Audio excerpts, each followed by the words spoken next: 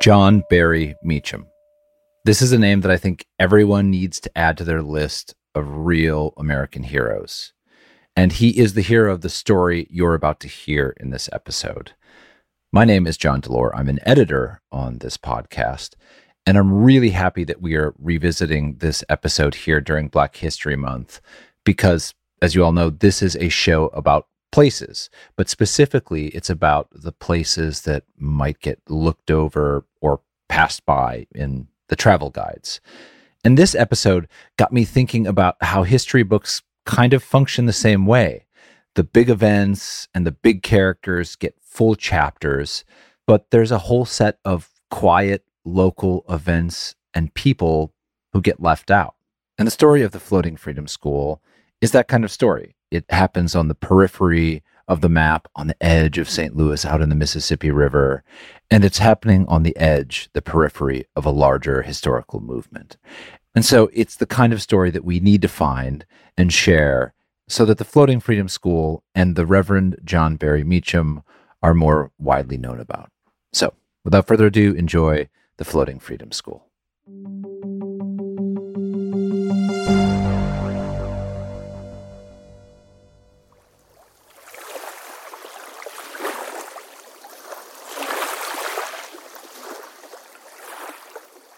If you were a black child in 1840s Missouri, in order to get to school, you'd have to come here, to the river shoreline.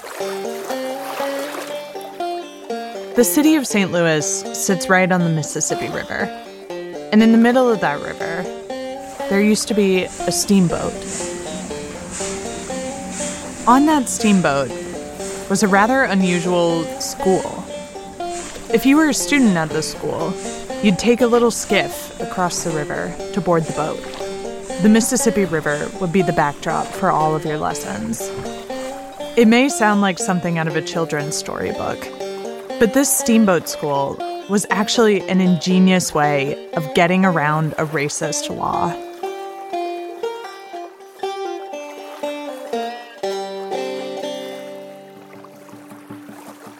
I'm Johanna Mayer, and this is Atlas Obscura, a celebration of the world's strange, incredible, and wondrous places. Today, we remember the Floating Freedom School and the man who founded it. After this.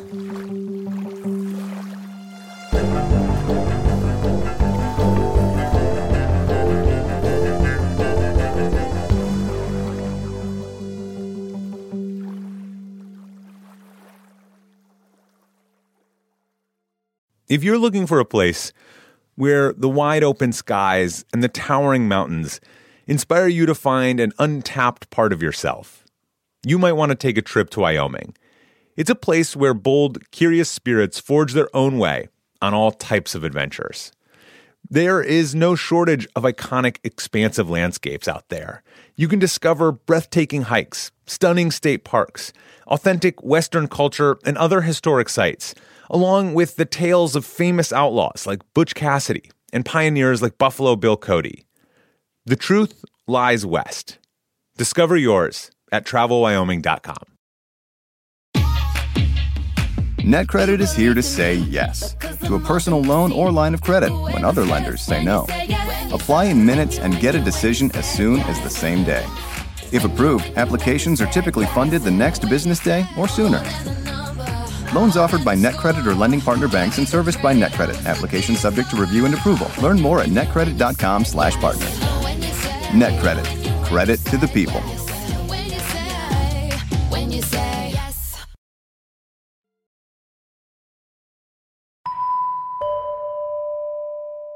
If you were a person living in Missouri in the 1820s, there's a good chance you'd have heard of John Barry Meacham. He owned 2 brick houses in St. Louis and a farm right across the river in Illinois. He'd made good money in the barrel making and steamboat businesses. He was skilled in carpentry. He made cabinets. But that was only one side of John. He had this sort of secret life that the good white people obviously didn't know about. Gwen Moore is curator of urban landscape and community identity at the Missouri Historical Society. And it says a lot about his character, too, that he was able to negotiate this hostile white world, and he used that goodwill to help other African Americans. John was born into slavery in 1789 in Virginia. His family was split apart, and he was taken to Kentucky. He always wanted to be free, and he wanted to reunite his family. And eventually, he was able to do just that.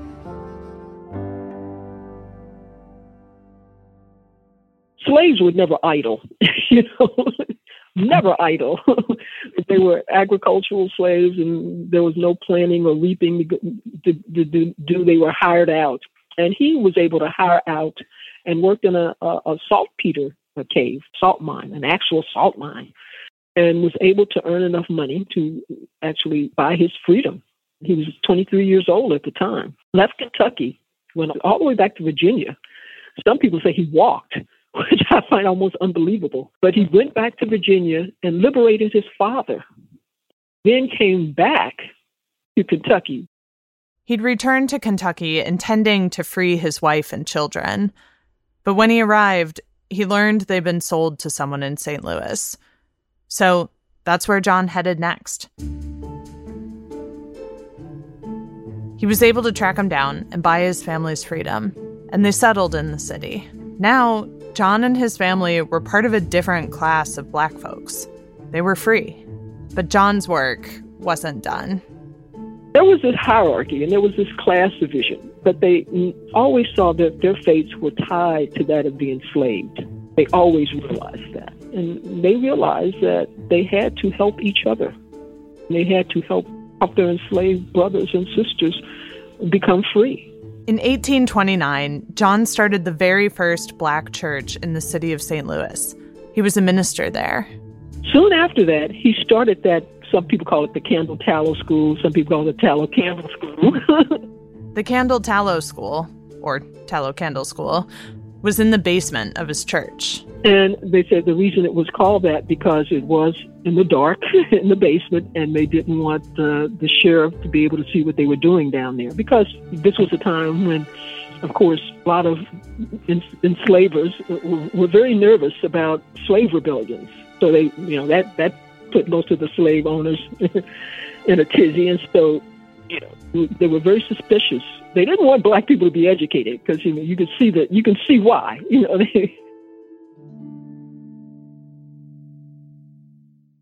John Barry Meacham was a person who knew how to circumvent systems, how to play the game, and how to beat it without attracting unwanted attention. In private, John's house was a depot on the Underground Railroad, and in public, he also made some bold moves. He'd show up at the old courthouse in downtown St. Louis, sidle up right next to the old white men in the crowd, and bid at the slave auctions. He'd train the people he bought in skills at his businesses, and then they'd go free. This was his life's work, empowering and freeing his community. But racist hurdles kept getting in his way. In 1847, a law came down banning the education of all Black people, free or enslaved. But if you think a racist law was going to stop him, then you don't know John Barry Meacham.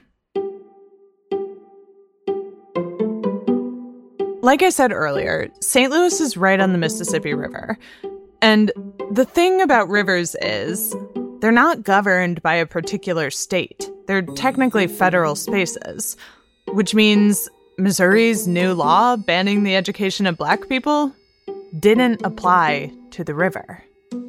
John saw this loophole, and he knew exactly what to do with it. The story goes, he took a steamboat that he'd used for his business, and he anchored it on a sandbar in the middle of the river between Missouri and Illinois. And on that steamboat, he built a school for Black children, a school that the state of Missouri and its discriminatory law couldn't shut down. He called it the Floating Freedom School. The steamboat was stocked with a library, classrooms, Historians believe that word of the Floating Freedom School spread, and teachers came from cities beyond Missouri and Illinois to join the effort. They were there, on that riverboat, to welcome the students who were ferried across the river in skiffs. Now, Gwen Moore from the Missouri Historical Society says that there is one caveat here. I just want to mention that, some historians have questioned the Freedom School, the Floating Freedom School. Historians, they want to be able to verify everything. Sometimes that's difficult when you're dealing with African American history because a lot of our tradition, especially during this period, was very, very oral. A school like this would have been secret, of course. And just because you don't have it in some document doesn't mean that it didn't happen. So I just wanted to put that out there. I, for one, believe it's true. Gwen told me there's a number of reasons she believes that John Barry Meacham created the Floating Freedom School. Well, first of all, we know he owned a steamboat. That's documented. We know that he had this business where he supplied other steamboats food and other supplies.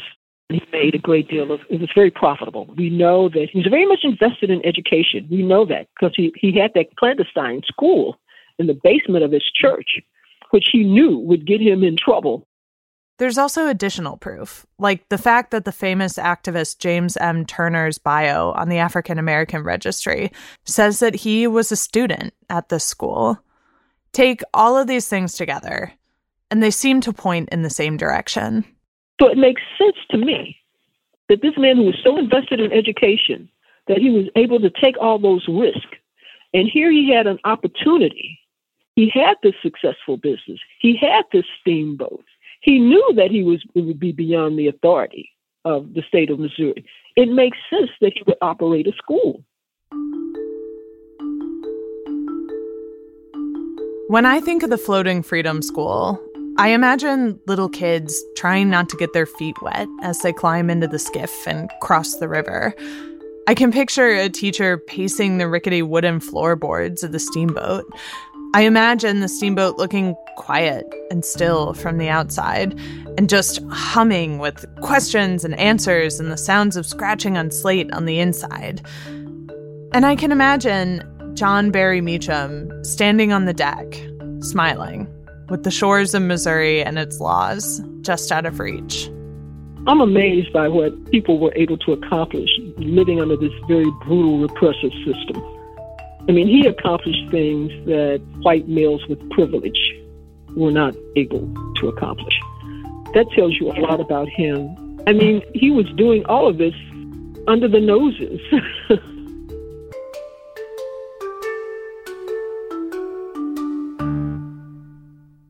John died in 1854 in the pulpit of the church he founded. Reading his obituary, it was in the white newspapers, it was pretty laudatory. The things that they said about him. They were really impressed with what he was able to accomplish. The St. Louis Globe-Democrat wrote, "He was industrious, energetic, enterprising. The deceased was no ordinary man." Imagine if they'd known the whole story. Gwen says it's likely the Floating Freedom School shut down when John died. I'm from around St. Louis, and I'd never heard of John or his steamboat school. I learned about it by chance just a few months ago when I was working on a different Missouri episode for this show. But once I looked around, I realized that John Barry Meacham's name and legacy are all over. St. Louis University has a scholarship named after him. There's a mural painted downtown commemorating the spot where John's wife, Mary, helped a group of enslaved people cross the Mississippi River into Illinois. And then there's his church, First Baptist Church, the oldest black church in the city of St. Louis, which is still around today. The Floating Freedom School may be lost to time, but the river where it was anchored is still very much there. So next time you're in St. Louis, head downtown to where the Arch Monument is. There's a park. It's right on the river. Maybe bring a picnic. And take a moment to just sit there. Look out over the river and imagine the Floating Freedom School.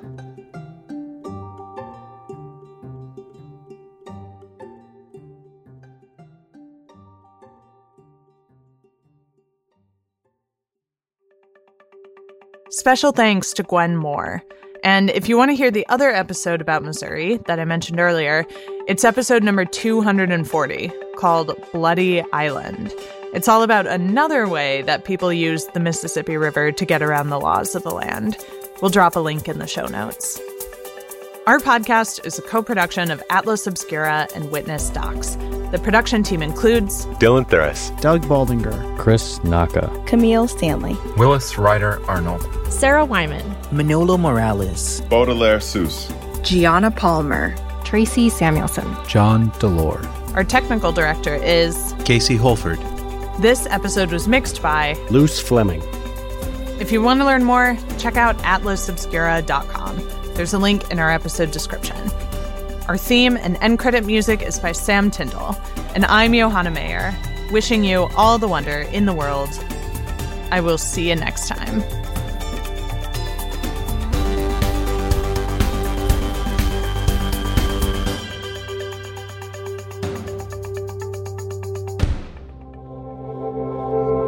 Witness Docs from Stitcher.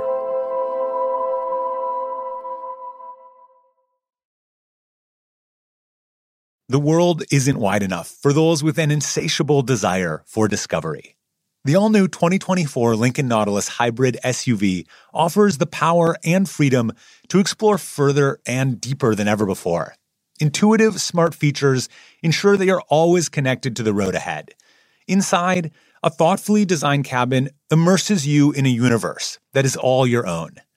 The larger-than-life panoramic display spans the entire width of the cabin. It's customizable and interactive. Drivers can even personalize their backgrounds with a series of nature-inspired themes. This vehicle signals the arrival of an exciting new chapter for Lincoln. Discover more about the 2024 Lincoln Nautilus at Lincoln.com. Save big money on protecting your garden. Now at Menards. Messina's Animal Stopper is a liquid repellent that prevents pesky animals from damaging your garden. Available in a convenient, ready-to-use bottle. It lasts for up to 30 days, regardless of weather and watering. Save big money on Messina's Animal Stopper at Menards. And check out our weekly flyer on Menards.com for more great deals happening now. Save